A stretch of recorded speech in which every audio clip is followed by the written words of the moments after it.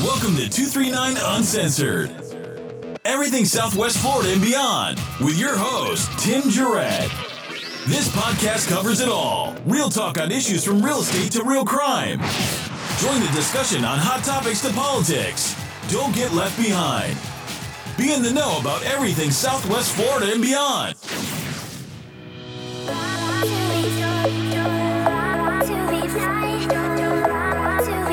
Welcome. 239 Uncensored, everything Southwest Florida and beyond. And we have a super guest not in the studio, but she's on the phone. And I met Lindsay a long time ago. We're going to talk a little bit about it. Way back in Atlanta, Georgia. Lindsay, are you on the phone? I sure am. How are you? I'm doing great. It's so good to talk to you. I mean, it's been a long time. I know we had a little discussion last week, but you know, you're out there in Arizona. What's the weather like compared to, Florida? Hot. Without the humidity, let me tell you. It's hot. Whoever said it was a dry heat, they sold me a bill of goods because that is not true. Hey, it's good. It's a dry heat, but it's hot. Like what is like the temperature there? Well, today, when I went to pick my son up from school this afternoon, it was 106 degrees. 106? Oh, my God. And in the morning, it tricks you because it's been cooling off in the mornings, but it's probably been like in the 70s, 80s in the mornings. Okay. And then afternoon, it just ramps up and you're reminded that you live on the surface of the sun. That's it. So, yeah, in Florida, it teases you, too. It's like, oh, this might be a day because you got like a little breeze. And then by the time it's 11, 12 o'clock, we're just smoked. It's like, oh, I can't wait for fall. So, but, yeah. So it's great having you on. A little bit about Lindsay. She was involved in a officer-involved shooting. And it was back October 29th, 2018.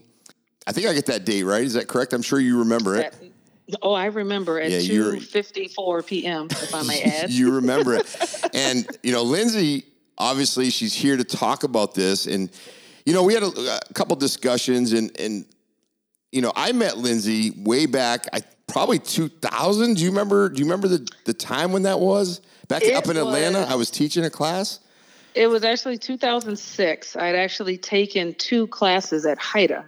Okay, in Atlanta. Yeah. I worked for Gwinnett County Police Department, which is about 25 miles northeast of the city of Atlanta. And I ended up taking 2 classes from you. I think like a narcotics and a gangs class from you.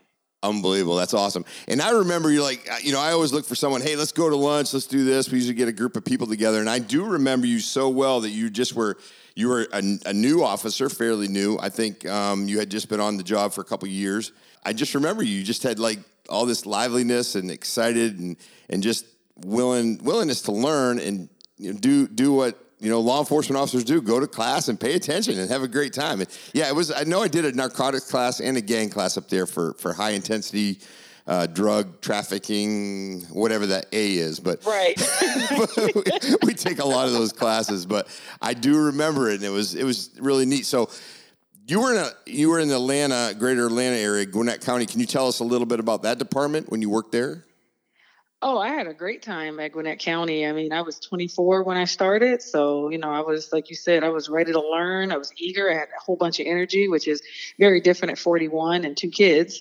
But Gwinnett, it's a large county. I believe Gwinnett's the largest county in Georgia. Wow. And at the time, Gwinnett County had 5 districts. I believe they have 6 now, and they were a department of about 650 officers. Okay. It's about the size, about the size of the county. We have, it's just about the same as Collier County down by us. Yep. Okay, and I worked in Southside. That's our District 1. And it was our smallest district, but it was our busiest district. So when you got out of academy and you were assigned there, I mean, you hit the ground running. I actually remember helping a canine guy on a track one time. And after we were finished, he asked me, he says, "Hey, how long have you been on the department now?" And I said, "Oh, about 2 years." And he was like, "Really?" He says, "I feel like you've been on longer just because of your demeanor and how you get out here and you handle calls." And he says, "You know what? I know what it is. It's because you work at Westside, because you go the whole time you're here. He says, do me a favor. When you see one of your academy mates that's at one of our other districts, like at the time, East Side, North Side was some of our slower districts at the time, talk to them and ask them how many calls a day they take and ask them the type of calls that they've taken. And I bet you take twice as many calls. Yep. And you've handled way more, hot tone type calls than they have. And sure enough, I did that. And I was like, wow, okay. When I told them we were handling 19, 20 calls a day, they looked at us like we were crazy. And they're like, we're getting like 8. What are you talking about? You're doing all those reports and all that paperwork. Well, what we try to do is we try to take new recruits when they first get out and make sure they're in those busier districts, because when you put them, in a slower district, not that many calls. I mean, we can't do everybody like that because unfortunately everybody in the same districts, but we try to put them in those districts where they're busy, because ultimately by the end of a year or two, for sure, you kind of seen most everything, not everything obviously, but most everything. So it's really a good thing from a leadership standpoint to try to put your younger troops in these districts so they can get exposure and experience and see things that they might not see in other districts or, areas of town or within the agency. Yeah, I definitely agree with that. I did see a lot within those first few years. I'm very grateful for, being thrown into the fire, so to speak, because, you had to shake any sort of timidness that you had. You had to shake it quick. Real quick. And right. there was no room for that. You had to, set the tone as soon as you stepped out of the car. And, being a female, it was a little different because I kept hearing stories of, this type of call may be dangerous, or this male from this cultural background may have issues with you for this, reason or the other. But I mean, overall, I never experienced anything overly crazy, but I think I did a good job without being harsh or disrespectful of setting the tone and being like, hey, remember, your life got so out of control that a third party had to be called to come control it. I'm just here to solve a problem. I can leave. I like that. I like that. Yeah. And, like how you talk to people is a huge thing. Sometimes it doesn't matter how nice you are. You're going to get it. But that initial contact, and we talk about it in the classes, that initial contact, if you're doing narcotics and you use that, that courtesy, that, discussion, that first initial contact, obviously you can get a lot more. But not everybody's going to listen to you just because you have a badge or star on. It's just not going to be that way. 100%. 100%. Yeah. And I really remember, like, I was very impressed because I remember looking at you, you're super, super squared away and eager, and just surround yourself, it looked like, with some pretty cool people, and you were there to, have a good time, but learn and do the right things. Now, I would like to know how you ended up going from Gwinnett County, from Atlanta, to where you ended up, where you are now in Arizona. That's kind of interesting. Yeah, I know. Trust me. Every summer I say that. Well, actually, I was at about the 4.5-year mark at Gwinnett when I left. And I was just kind of, I don't know, I think I was just searching for something new. I was kind of at a point where I was unhappy a lot, but I was about 27, I believe, when I kind of picked up on that. And, I was in that mindset of, okay, I have to go to a new place. A new place will make things better. But what I realized is, you take you with you. So a new place might be great, and then the newness wears off. Right. And then there you are again if you're not doing work on yourself. So I knew I kind of wanted to do something different. And I had a cousin that just happened to live out here. Okay. And he kept telling me for like a year, you should come out and visit. You should come check it out. I think you'd love it out here. And especially once he found out I was, interested in moving. And I was like, Arizona? I don't want to go to Arizona. It's hot. There's no trees. And that's just not something I don't think I could do. So he says, just come out here and see what you think. So I came out in April of 2007, actually. And it was nice. I said, okay, this is not bad, not bad.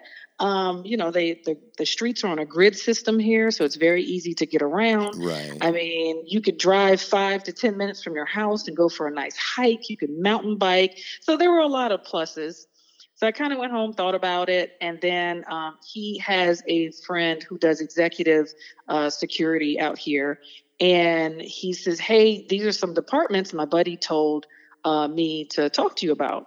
One of them was Paradise Valley, Okay, which is a small police department in a very affluent area, and then the other one was Tempe.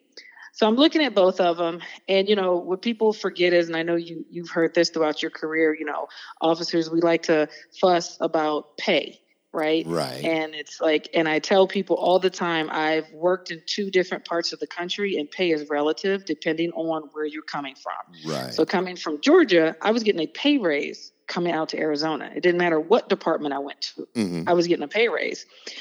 So, me being greedy, I was like, dollar signs, yeah. Who's paying more? Well, it just happened Paradise Valley was paying more. So that's who I put my application in with. It went well. They were fantastic. Apparently, they have a budget that other police departments don't, because they flew me out here, put me up at a nice hotel. Yeah, they that's flew me out here unbelievable. like twice. I know. And put me up in a nice, one of their smaller resorts, and it was nice, and boom, I got hired. So I ended up moving out here. I believe it was either March or April of 2008 is when I moved out here. Okay. It's funny because Paradise Valley is a very small police department. I mean, it's not a city, it is a town. It's the town of Paradise Valley. It's only, I think, like 16 square miles or something like that. And when I was there were about 28 officers there. And I believe that included the chief also. That's why they flew you. They had the ability to do that. They're like, right. We need you. We need Lindsay out here. So we're going to fly her out twice. Yeah. Yeah, that's great. Well, the funny thing is, at the time, and I don't know if it's still like this, but at the time when I got hired, they were only hiring out-of-state laterals. No kidding.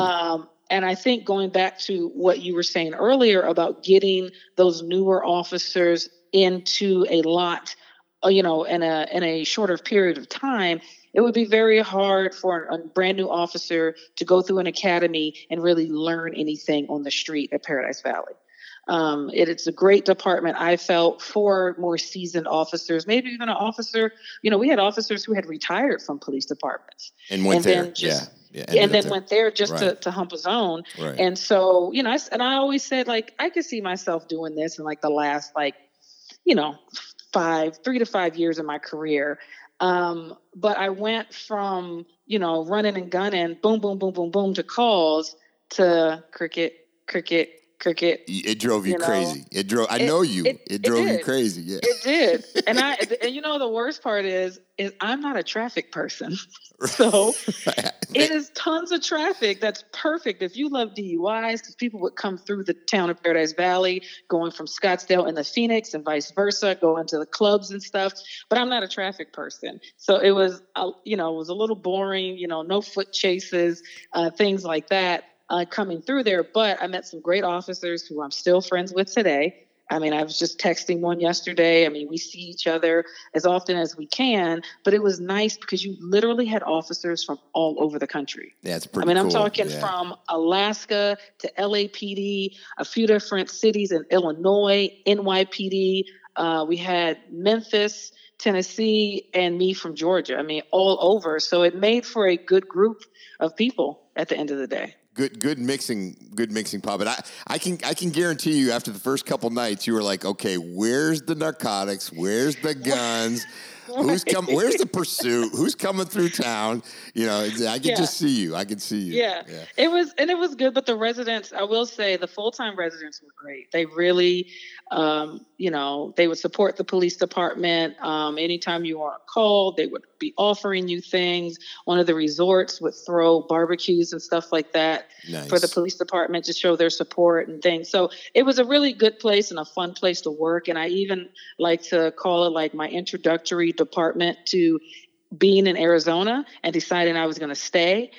And I ended up at Tempe I went to a conference in September of 2008 called ABLE, and that stands for the Arizona Black Law Enforcement Employees. Okay. And so I walked in there, and it's at a hotel over on the Phoenix, Paradise Valley border, and I see a sea of Black people, right? Okay.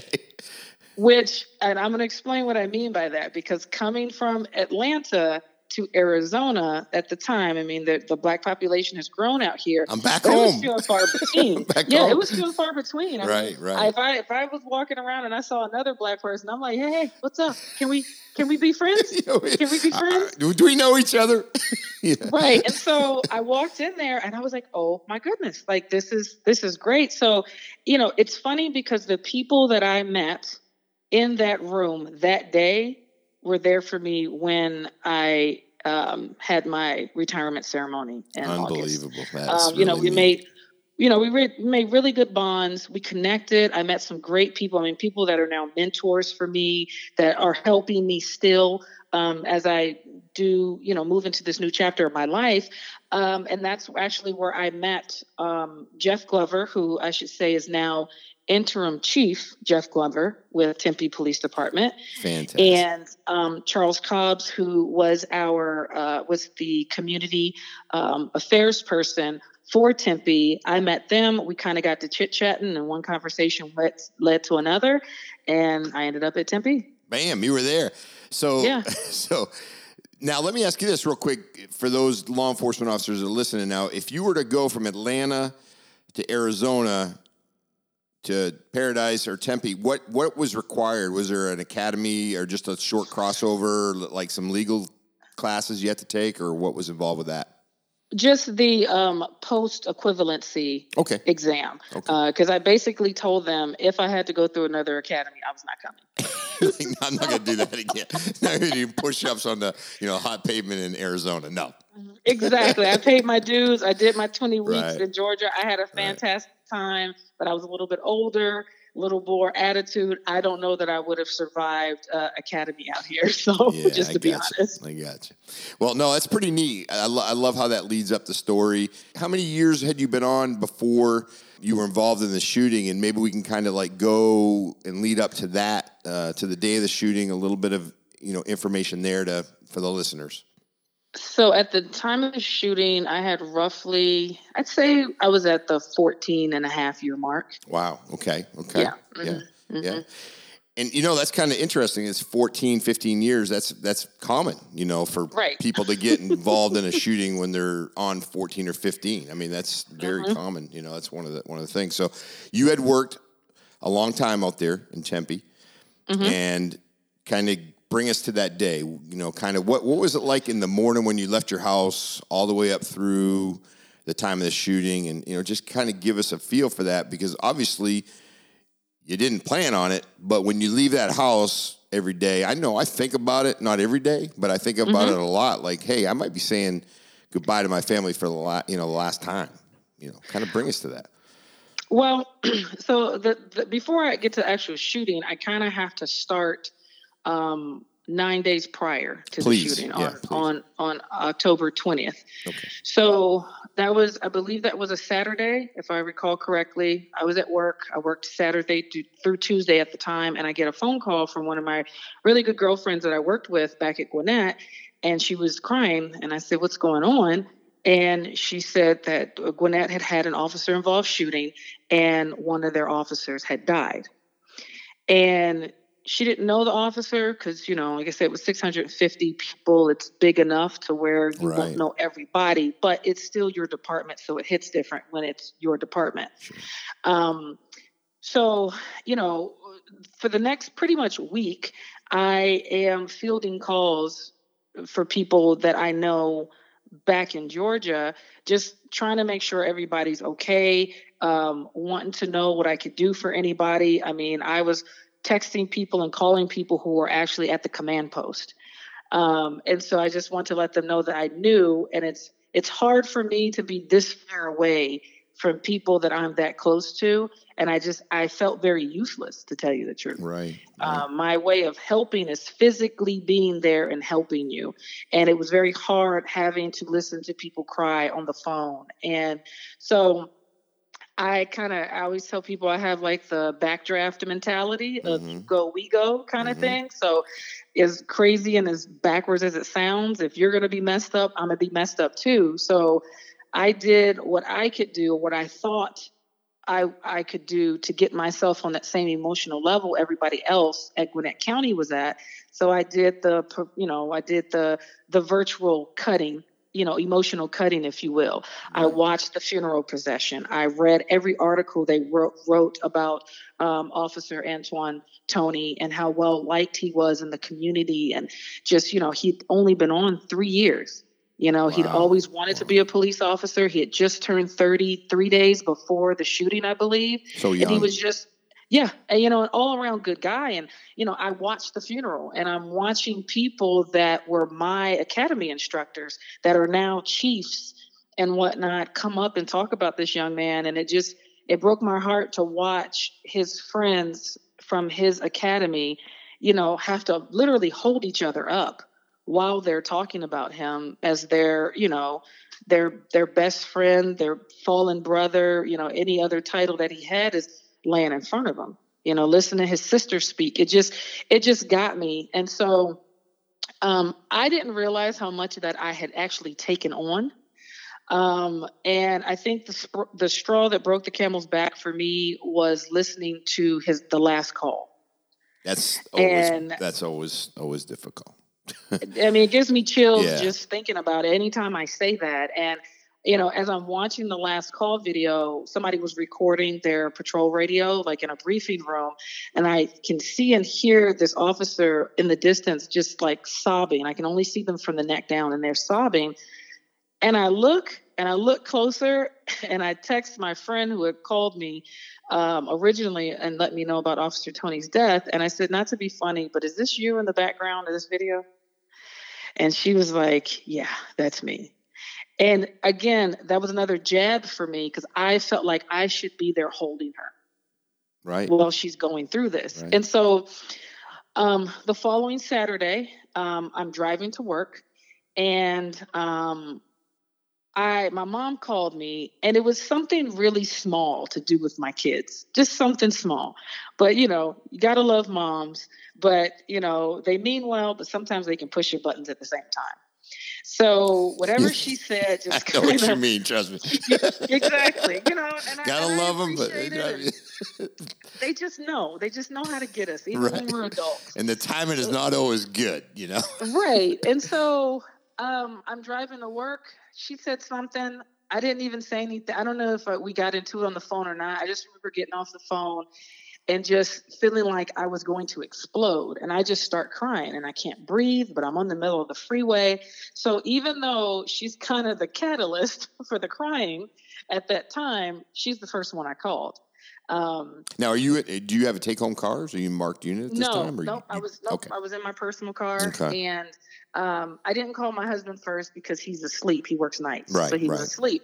And so I call her. She wants me to come home. I don't, because I'm closer to work. I end up crying all over a sergeant that was at work, and he just looks at me. He says, "Go home. Go home. You need to spend time with your family." So by the time I get home, and you needed that. You needed that. You needed to go. You needed to go there and let someone tell you to go home. That's why that happened that way. And that's why I picked the sergeant that I picked, and I'm very grateful to him. Until this day. And it's rare that me, my husband, my 2 kids, and my mom can do anything together. So by the time I get home, my husband's awake. I said, you know what? I don't want to talk about it right now. Let's go eat breakfast. Mm-hmm. So the reason why I like to mention the breakfast part is because the restaurant we went to was doing a fundraiser.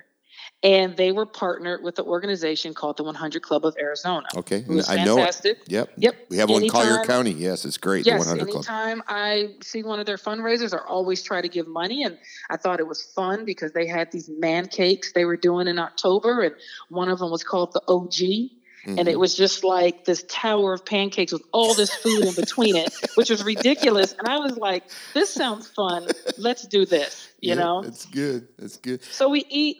fellowship, have a good time. Well, Sunday I wake up, I don't feel myself. And I'm not one of those officers who will go to work when I'm not feeling myself. I think we do that too much to our detriment, whether it's a mental or physical thing. We all need a pause. So I took an extra pause. The sergeant was great because my sergeant was in a training, so he wasn't at work. Monday morning, get up. I'm like, okay, I feel good. I'm ready to go in. So I go into work. My shift starts at 8 o'clock. And one of my friends who was on light duty at the time, she was pregnant. I would always drop in and see her because, officers get lost in the shuffle on light duty. Let's be honest. They do. People act like you don't exist, especially when you're pregnant. It's like the bigger your stomach gets, the smaller your intellect gets for some reason. It's like, what are you doing over there? You just I've keep been walking treated like that twice. So she saw me and she says, hey, Linz, I noticed that, you weren't at work today. Or yesterday and the day before, is everything okay? And she paused, which I thought was an interesting question to ask. She has my phone number. She could have called and be like, hey, where are you today? Or assumed I was on vacation. But she says, is everything okay? Pause.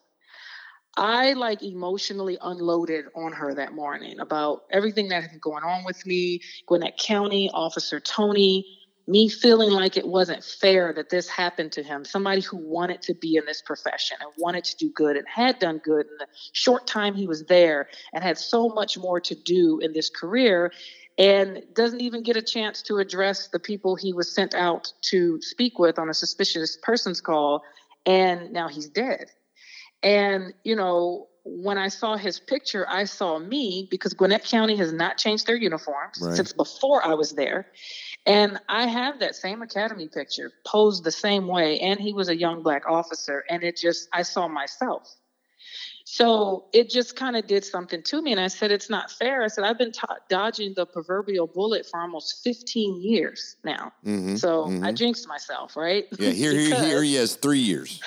Right. Yeah. I jinxed myself. Yeah, because you did. 6 hours later, my same friend I'm talking to in the hallway hears me being shot on the radio. But the thing about that is, I like to mention that part is because I got to unload a lot of emotions I was carrying with me before I went out on the road so that I wasn't caught up in my head once things got real. Right. Yeah, that goes back to, being 100%. And I liked what you said. A lot of officers, a lot of, people in this field go out to work and they're not 100%. And in this job, you don't really have a choice. You have to be, we call it game day, right? So you've got to be ready to do this job. And some days are better than others, obviously, but you have to be you have to be 100% on the swivel and ready to go. And to be able to recognize that is very important. And if you can't, that's dangerous. Yeah, no, I agree with you. And I mean, we all know those people who love bragging about never taking a sick day. And I'm like, that means you've come to work when you shouldn't. And you've either gotten someone else sick, which put them out for a few days. And now, your squad or your sister squad is suffering. Yeah, or you could have gotten somebody hurt that day, or you made a poor decision based on fatigue, mental fatigue, physical fatigue, whatever. So we have to be careful with that. So I'm very grateful that I got to unload that because around 2:30 in the afternoon, getting hungry. So I'm starting to float around the restaurants and I get a call from my zone partner who says, hey, I'm on this domestic violence call and I see that there's an order of protection that's already been put out and an officer's tried to serve it twice and it's been unsuccessful, but we know the boyfriend is home because he's been texting the girlfriend. Okay. Because he saw the officer at the house. The boyfriend was under the impression that she had gone to work, but now he knows she's not at work. So I said, sure, even though I'm longingly looking at the front of the restaurant I had just pulled in front of. And you know how it is. I'll just go handle this real quick. Yeah. And then, We'll knock this out real quick. I'll be sitting down eating. Exactly. And I'll be cool, Right. So the restaurant I was near, lovely GPS. Everybody knows where you are. So it was close to our station. And the officer who had tried to serve it was about to get off and he was at the station. So I said, fine, I'll go pick it up, meet my zone partner down the street with the girlfriend /victim. We look over the paperwork, and nothing stood out to us. Nothing was alarming. You know, this is a call we've done before when somebody doesn't answer, and then we have we take somebody with us who has standing at the residence that can let us in. Right. We serve the person, they leave. Nothing stood out, but, as we all learn in law enforcement, states don't like to share very well. So there was information that would have been nice to have had it been shared properly, but that's neither here nor there at this point. So we go to the house. We're walking up to the house. I remember my zone partner asked her, I believe this is the second or third time she's asked her about weapons. She says no, but just because people say no doesn't mean they're not there. And this is Arizona, and people can have firearms here. Right. It's a small house, and when you face the house, there's a carport to the left, and the front door is to the right, and there's a car in the carport. She walks up to the door that leads from the carport into a small laundry room, and then there's another door that leads from the laundry room, and it spills out into the kitchen.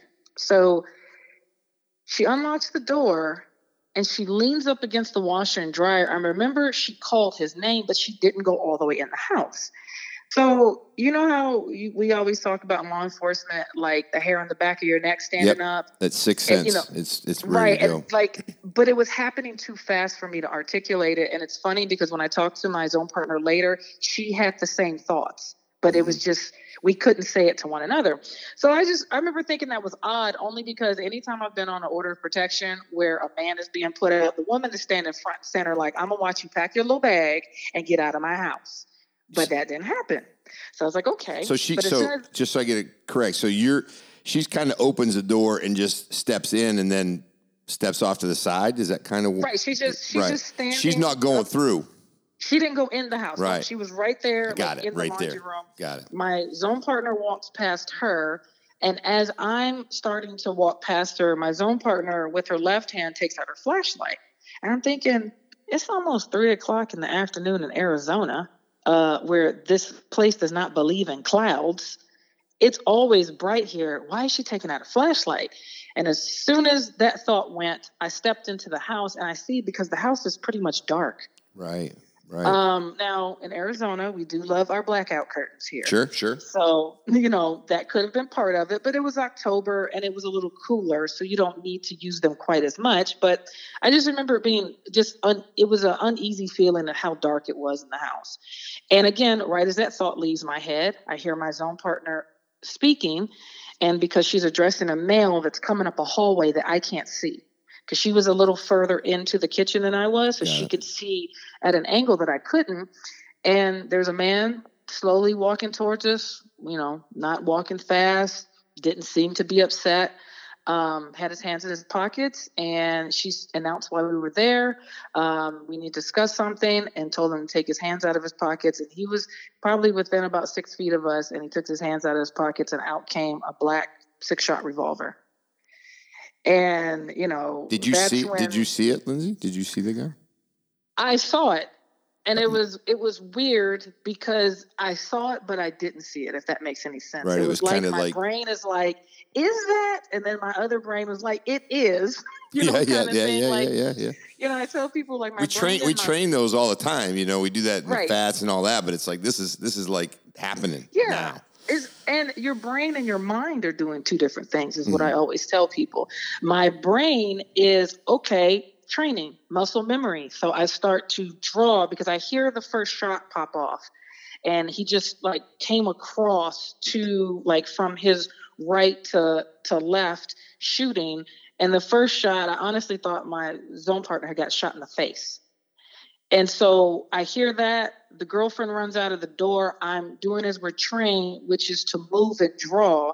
But as soon as I do that, I feel a sting and numbness in my right hand. Okay. I don't know what it is. I didn't realize I had been shot yet. It just hurt. Are you left-handed or right-handed? I'm right-handed. Okay. Don't you love that? Yeah. Yeah. And so girlfriend runs out the door. I run out behind her. Thank goodness that door was cracked still, because that could have been a disaster had we got caught up in that tiny laundry room. Without no way out to get out. Yeah. Yes. And as I'm running, he's behind me. The boyfriend / suspect is behind me. He fires again where I got shot in my left arm. So it entered the back of my arm and came out the front of my arm. I did not feel that one at the time. And then I got shot in the back as well. Now, I don't know the sequence of shots because my partner was able to return fire. And he had his arm outreached behind me. And for what I understand, he was about 2 feet behind me, like 2 steps behind me. And it sounds like maybe he was kind of turned to the side so that his left side was kind of angled back towards the house. Right. Because he did shoot back at the house. That bullet went into the door jamb. My partner returned fire when he was at that angle. It went into his left side, out of his chest, and into his outreached arm. Okay. Right arm that shot down. me. Wow.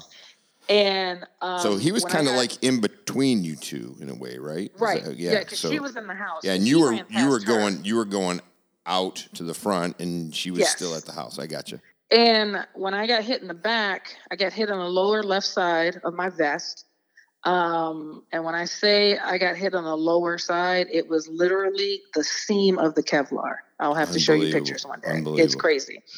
Yeah. And so I took a lot of the energy instead of my vest taking it. Mm-hmm. And it's right over my kidney. So what happens? My legs buckle, right? Boom. So I fall dead weight to the right.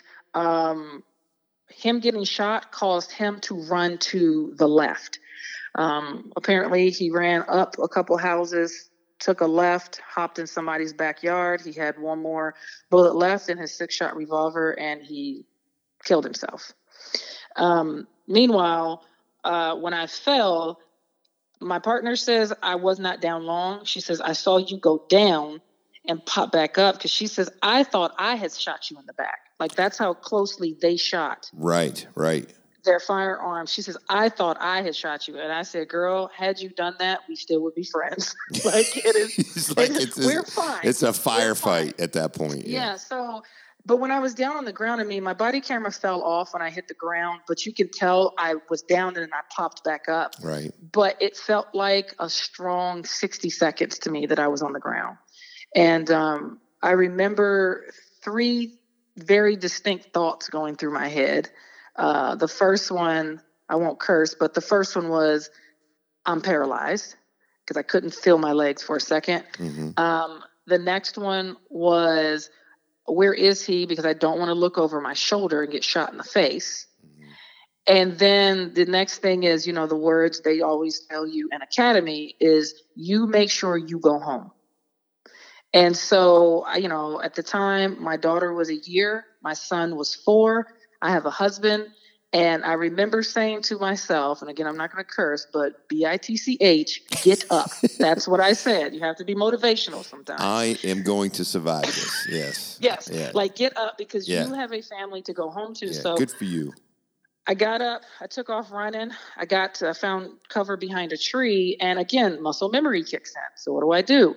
I bring the hurt arm to my chest. I reach across with my left hand to grab my firearm. No firearm. So you want to talk about a pucker factor, right? Yeah. I can't even imagine. Had I not messed myself when I got hit in the back, which I fully expected that to happen, but I did not do that. That should have been the time, because I was kind of dazed. I didn't even know where my partner was. And then I assumed she had gone after him, because she's a tough officer. Mm-hmm. And I'm like, I have to go. I need to be with them. Like, I can't leave her by herself. Right. And you know how it is. You get in a foot chase or a fight, and your radio comes off, and it's swinging everywhere. You got to try to catch it. That was me with a bloody, hurt hand, trying to figure out what's what. And my hearing is trying to come back. And I was doing this weird back and forth dance on. Oh my goodness, I dropped it in the house. I had to. If I got shot in the arm, I dropped it in the house. Do I go back in the house? But I don't know where he is. And so I got kind of stuck in that OODA loop, back and forth. And the thing that got me out of that was hearing sirens coming. Okay. It was a double squad day. Officers were just up the street. And once I heard the sirens, I was like, okay, you can't take literally one arm to a gunfight. You're done. You have to tap out. Help is coming. Right. Who got the radio contact to dispatch? I mean, how did you get it, or did your partner get it? Well, my partner did, and Okay. she was very calm. I was not. When I heard the Well, radio traffic you went later. down pretty hard.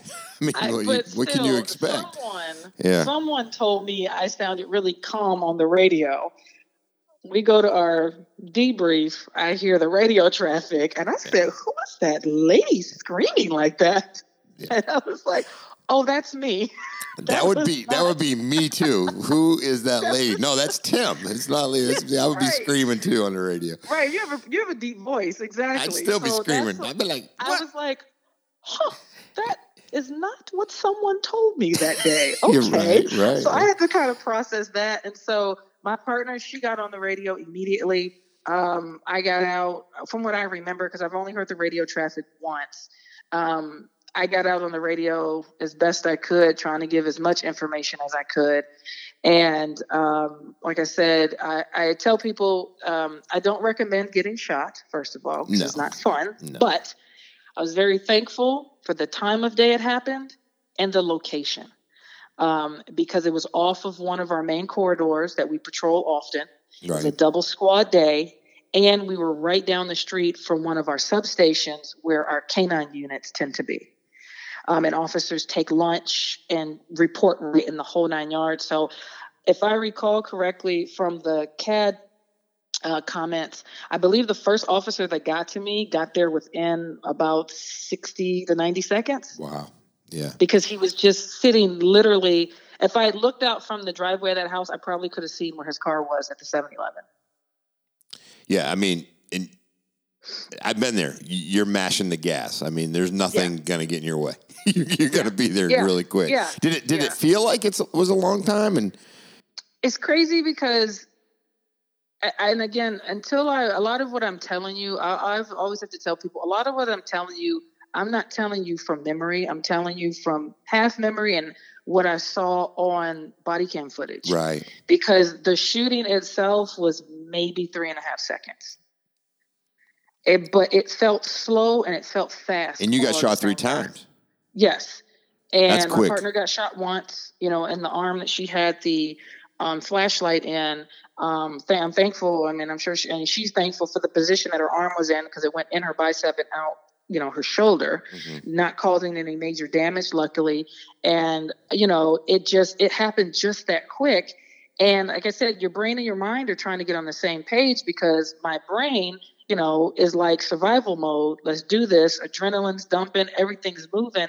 And my mind is like, but I really wanted that rice bowl. Like, that's all I wanted was to eat. Like, how did we get here? Unbelievable how those things come through your, yeah.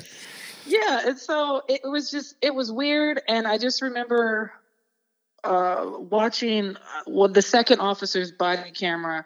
And I feel like I don't look like or sound like myself sitting in the grass down the street. And I just kept repeating, like, he shot me. Like, he shot me, like they didn't believe me. You know what I mean? Right. And the crazy thing is stunned. I just got big time, and the other thing I kept repeating is my mother, this is great. My mother's going to freak out. My mom's going to make me quit my job. This is nice.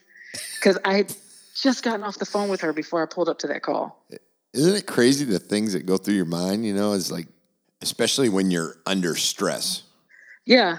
So, there was a lot of sweating, a lot of cursing, a lot of apologizing, then bleeding, then cursing, then sweating, then apologizing. And so, one of my squad mates who was with me, and he's putting tourniquets on me. He says, "You don't have to apologize." And I was like, "I know, but it hurts so bad." And it seemed to hurt worse once I got to the staging point down the street. Sure.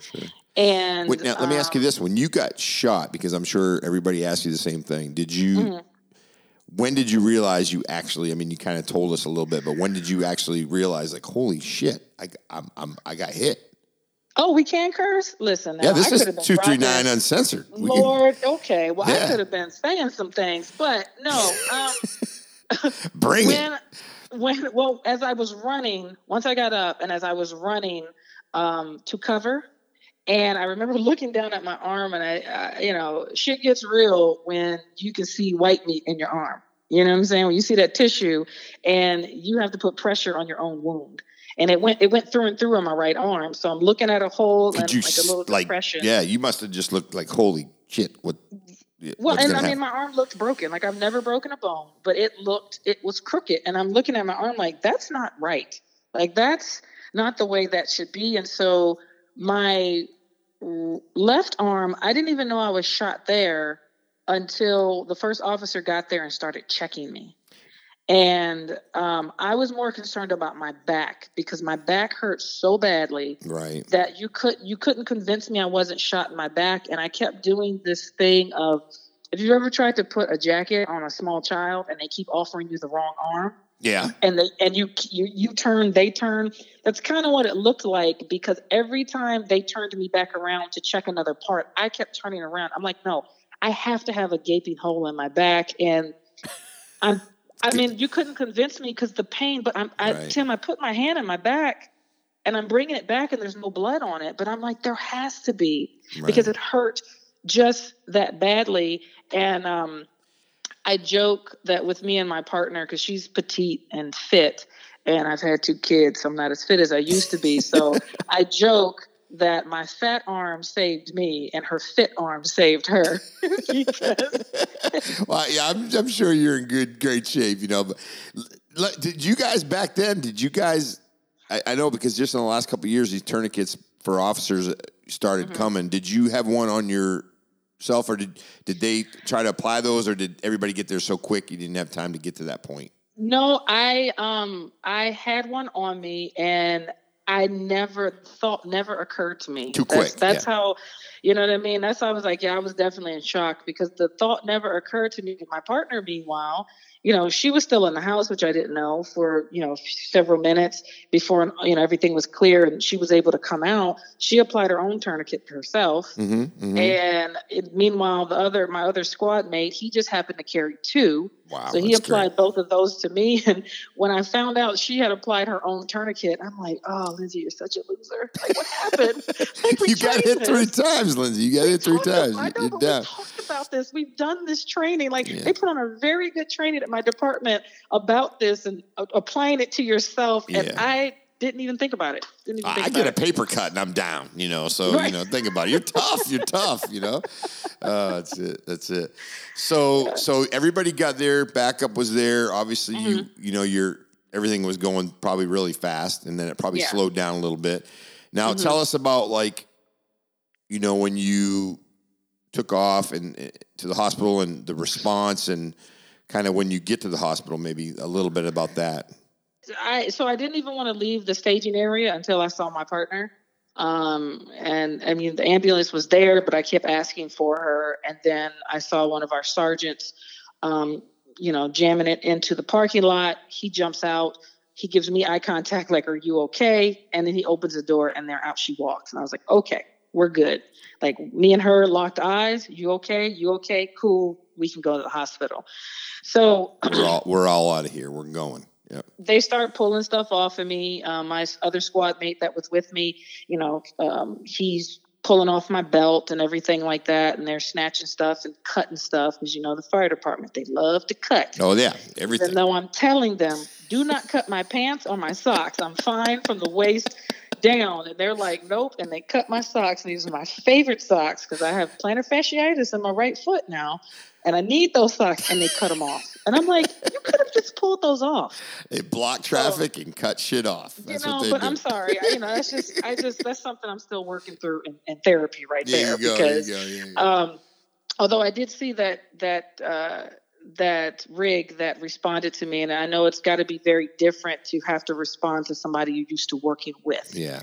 And now they're working on me. So I've gotten to see them. I thanked them, and I did ask them about my socks, but I will move on. So we might get them for Christmas one day. Yes. We get in the ambulance, and you know, things are rocking and rolling. The pain is really kicking in, and you know, we've all heard those studies where they talk about, you know, once you're out of danger or you have that adrenaline dump, the pain kicks in because your body's no longer in the same state of survival mode that you were in before. So now the pain kicks in, and I'm like, oh my goodness. So I'm begging for pain meds. I'm trying to do my hypnobirthing relaxation exercises for when I was in labor with my daughter, which it worked. I will tell you, Good. the visualization and the deep breathing, but you're in the back of the ambulance being knocked around and something would make me lose my concentration. So I'm doing that. And then they said, we have to get vitals before we give you pain meds. And I said, why? Like, I'm in pain. And like, we've got to get vitals. They're like, well, my blood pressure is going to be high because I'm in pain. Just give me the good stuff, something please. Now. So then I said, wait a minute, before you do that, I said, I have to make a phone call. I said, I have to call my husband like right now.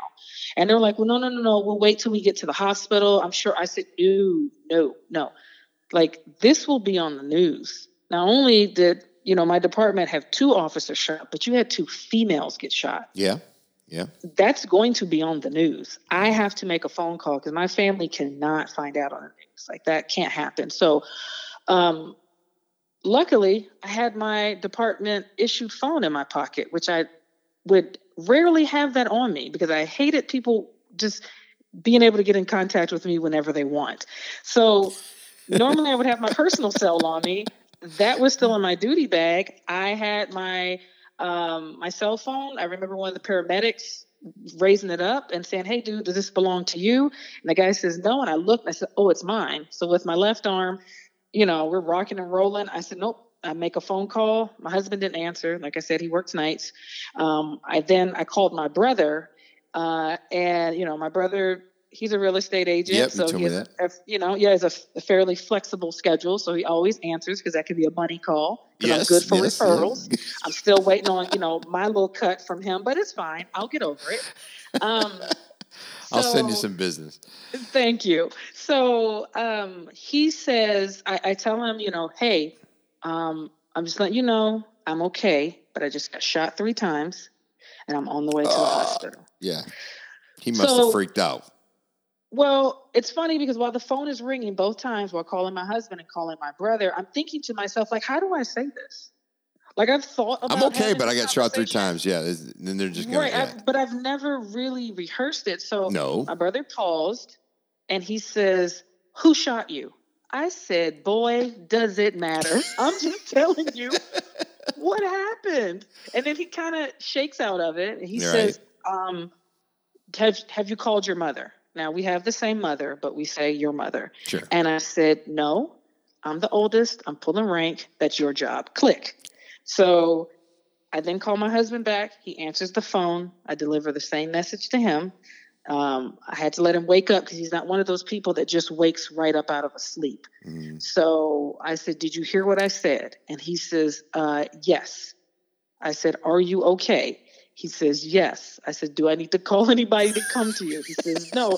And I know you're in crisis. And he's like, get out of bed. Right. Later, he's like, why were you asking me so many questions? Like, you're trying to take care of me. Like, I said, I want to make sure you're Lindsay. okay. That's Lindsay. Yeah. So he gets to the hospital. Me and my partner get to the hospital, you're in trauma and everything. And they're snatching stuff off and the whole 9 yards. And then the then chief, Sylvia Moyer, she comes in to the trauma room where they're snatching and cutting and hooking me up to stuff. And, she's short. So she gets on her tippy toes and she kind of looks me right in the eye and she says, I love you, right? I was like, I love you too, but can you ask them for some pain meds? Chief.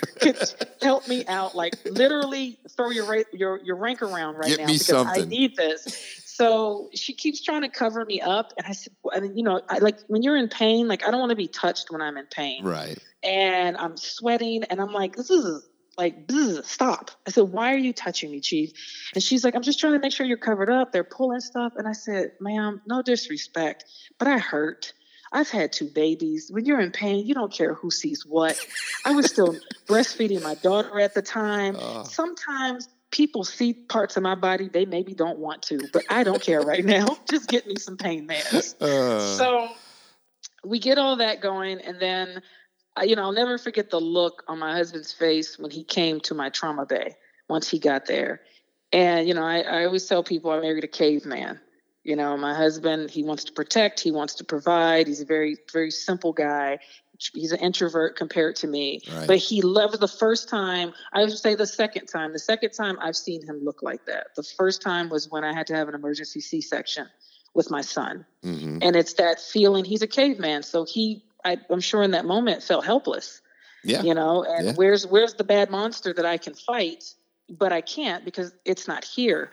So, And at this point, though, you did not to cut you off. At this point, you did not know what was the deal with the suspect at this point. I Or didn't. Did you? I didn't know that until a few hours later when I was waiting to go into surgery. So,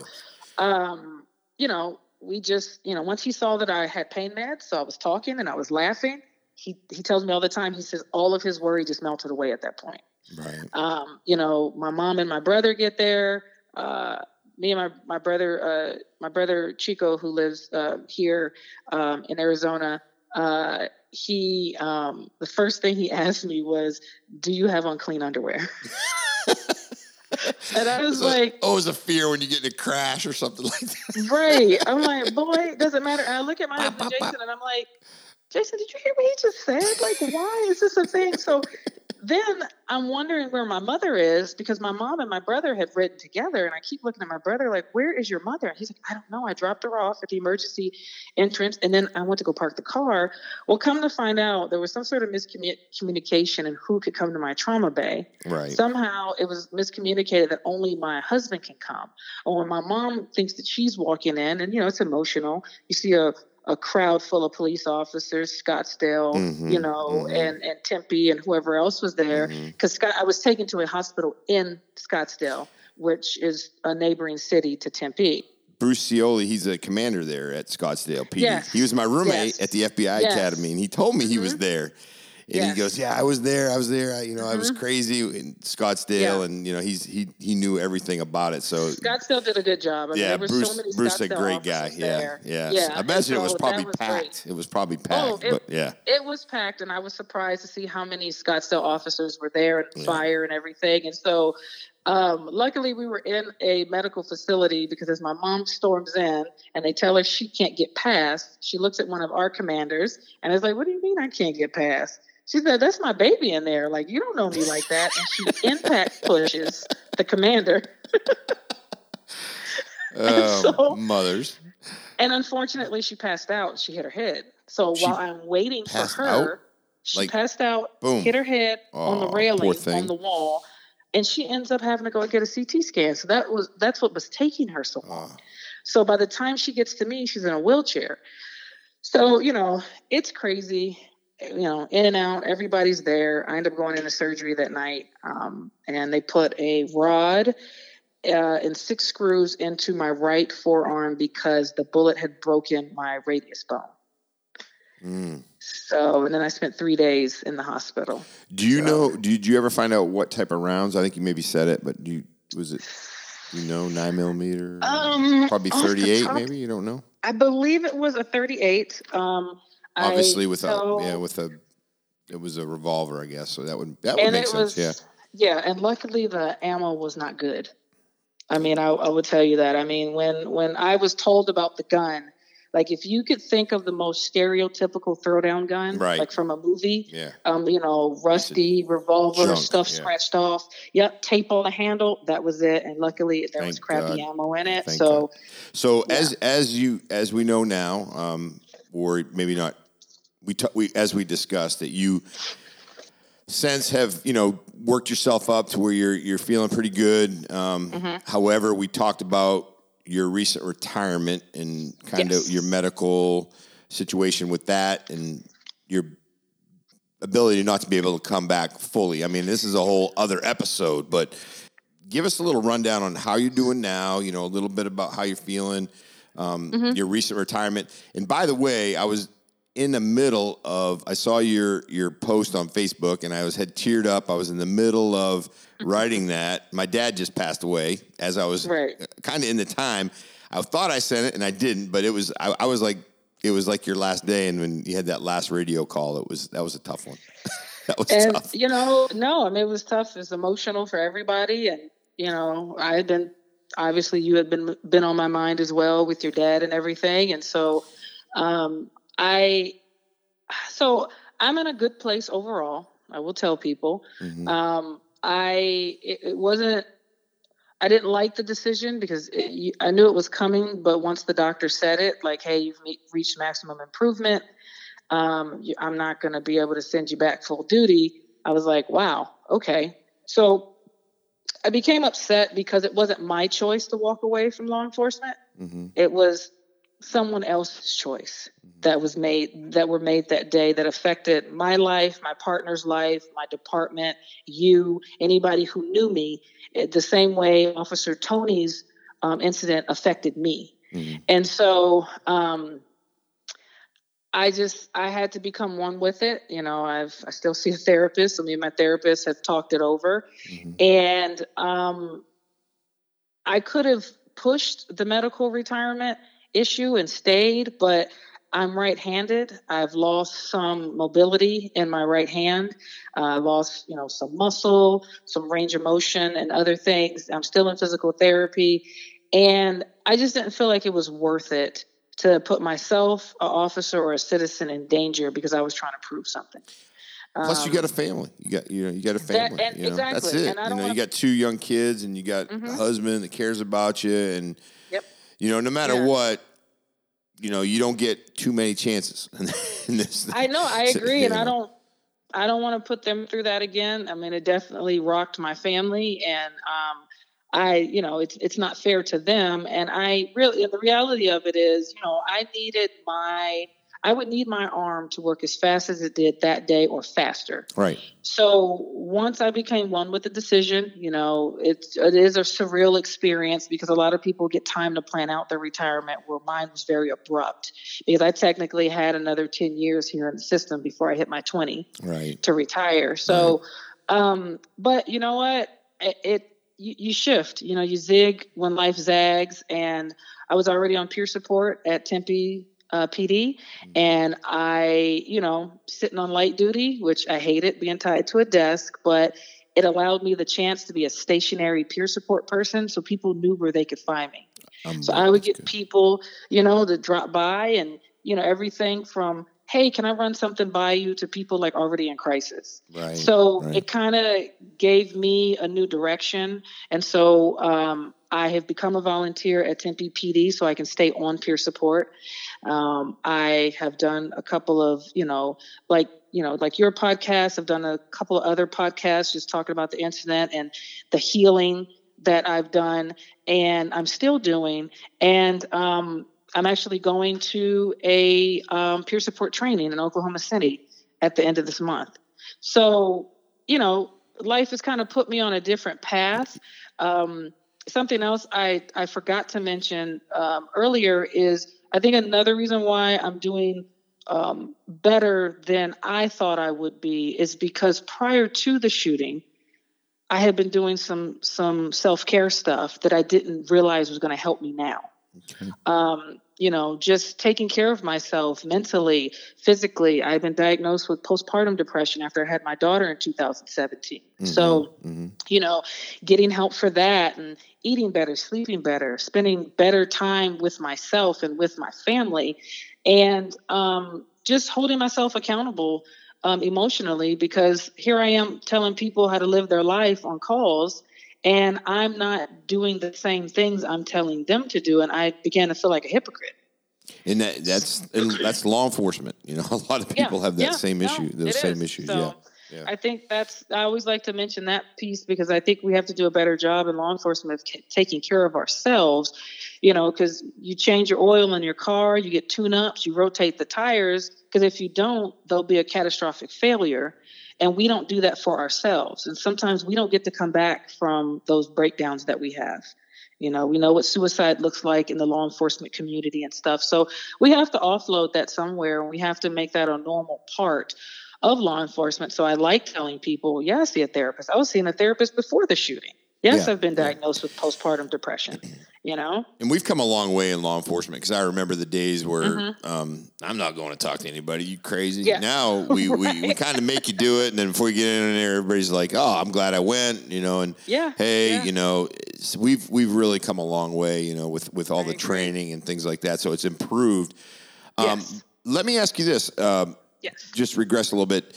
Do you feel that the agency was good and they gave you what you needed? Is there some things that they could improve on? It's kind of a two-part question because, we're always trying to find ways to make things better for our members.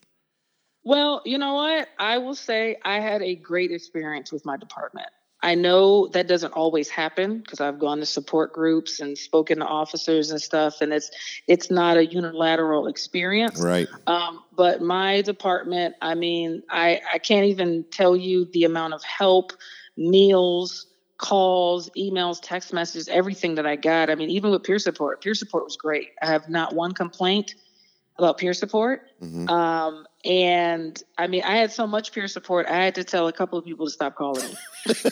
It was like, hey, are you all right? Hey, you all right? You doing all right? Yeah, like I'm good. Like, I mean, they assigned people to my family members, including my brother, and so I can't ask for anything better. The only thing I suggested we maybe work on or something to think about is I wasn't prepared to talk to my then 4-year-old about what had happened to me. Yeah, that's a good point. And it didn't come, it came up in a very innocent, childlike way of, he sees me in the hospital. My husband told him I got in a fight at work, which is not untrue. We just didn't tell him what type of fight I got into. Right. And that's what he knew. Mommy broke her arm in a fight. And then he asked me if I was going to die. And I said, no, why? Because I was hooked up to a wound vac. And I said, they're just taking the bad blood out. And he's like, this place is a vampire hospital. How does that work, Mom? Yeah, like he said, they're taking blood. This is definitely a vampire hospital. Yeah. And I was like, okay. Yeah. So that was something new. And then, my daughter, she was 1.5. I mean, she was still nursing. So that's all she really cared about. Yeah, so she exactly. Didn't know one way or the other, but as kids get older, they ask more detailed questions. And so luckily, my therapist specializes in children as well. Okay. So I got to have a conversation with her. She said, just tell him, just be honest, answer whatever questions he has. And I did. And plus, when he saw the wounds on my arm, he says, you have 2 holes in your arm. Are you sure the bad guy didn't just shoot you? And my stomach dropped because, again, not something I was prepared to talk about. So they can figure it out. They can figure it out. Yeah. No, that's been an emotional roller coaster there, but everybody's doing better and the department did great. And something I like to tell officers though, if they're having a negative experience with their peer support, that needs to be known. You don't always know what you need after a critical incident, but you can always put your finger on what's not working for you. So sometimes I hear people complain about what all their peer support did not do. And my question is, well, did you tell them? That's a good point. That's a real good point. Yeah, that's a real good point. Because what I need and what Tim needs is 2 different things. Even if we're present, like me and my partner were present for the same event, but we've internalized that very differently. And the help that we've needed has been very different. Mm-hmm. So we have to do better about being advocates for ourselves because the department needs to know so that they can change things, so that they can be more effective when these things happen. Yeah.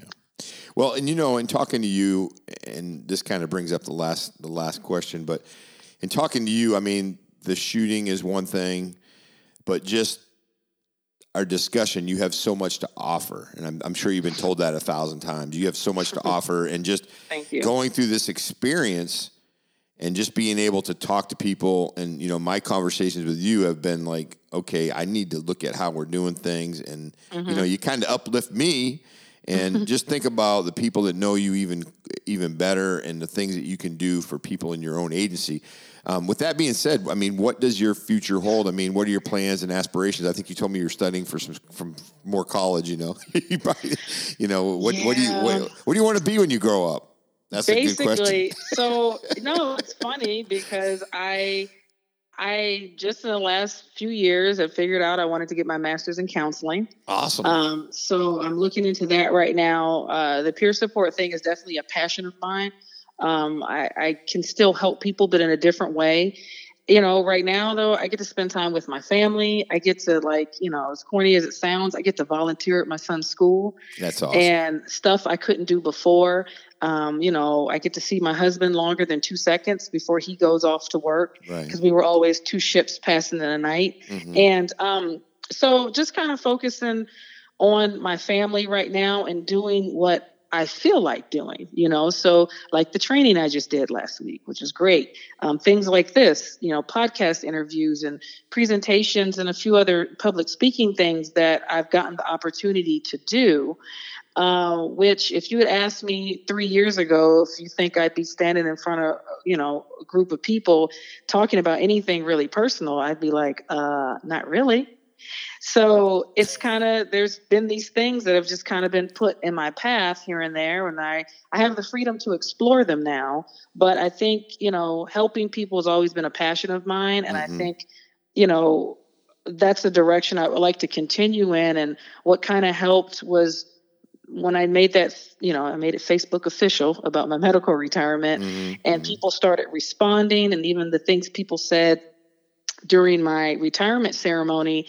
You don't always view yourself the way others view you. And I thought the nice things I was doing for people was just out of the kindness of my heart and being nice. But I found out that some of these, what I thought were small gestures to me, were big gestures to somebody else. Absolutely. And so it was very humbling, and it kind of helped, guide my direction and being like, you know what, I need to get back into school. I need to do some counseling, and as public speaking engagements come up, I would love to do them and continue to be a voice for officers and who've been through something, and to help people walk through the process of even a medical retirement, because that can be stressful. Absolutely. So, just anywhere I can help, that's basically what I've been doing, but it's nice because now it's on my own time. Yeah, no, that's just a good thing. And obviously there's a bigger plan, and everything, I think everything in life happens for the reasons they do. And obviously you've been put in a situation to be able to impact people's lives. You already have, and then now you're going to be able to impact them in a different way, but I think probably even greater, so yeah. It's just one of those things. And if you feel good about, going and talking and doing those things, and again, there's reasons why you have this strength to be able to get on a podcast or get in front of people and explain this, because it truly makes a difference in people's lives. But I can't thank you enough. And you got to promise me now, you're not going to just be a one-time person on my podcast. You're going to have to be, I'm building a studio. We're going to have a good time with this. Anything, Hey. Just love, I love the it. vibe and energy. So make sure you're on as much as. Come to Florida. Come on. I'll get you taken care of. No problem. I'd love to do an in-studio thing, or even, I'm just putting this out there. If your department's looking for anybody to speak at an academy or any sort of officer training or in service, I am happy to do that. I think that's something, we should share more stories about what we go through, and not just the critical incident, but, what was happening before a critical incident and after, because, we've all heard critical incidents. They're not that they're not important and they're not interesting, but I think the before and after are just as important. Yeah, absolutely. Very much so. Very much so. Well, Lindsay, thank you so much. I want to have you on, and I could sit here and talk forever. Believe it or not, you've got the record for the longest podcast, which I love. Oh, no. No, it's great. I'm sorry. No, I love it. So I want to just keep it, keep going and keep talking, but I really appreciate it. So 239 Uncensored, and guess what? We are out.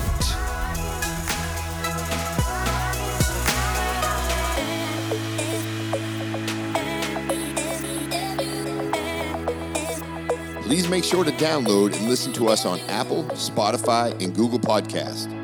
And don't forget to like and share on social media.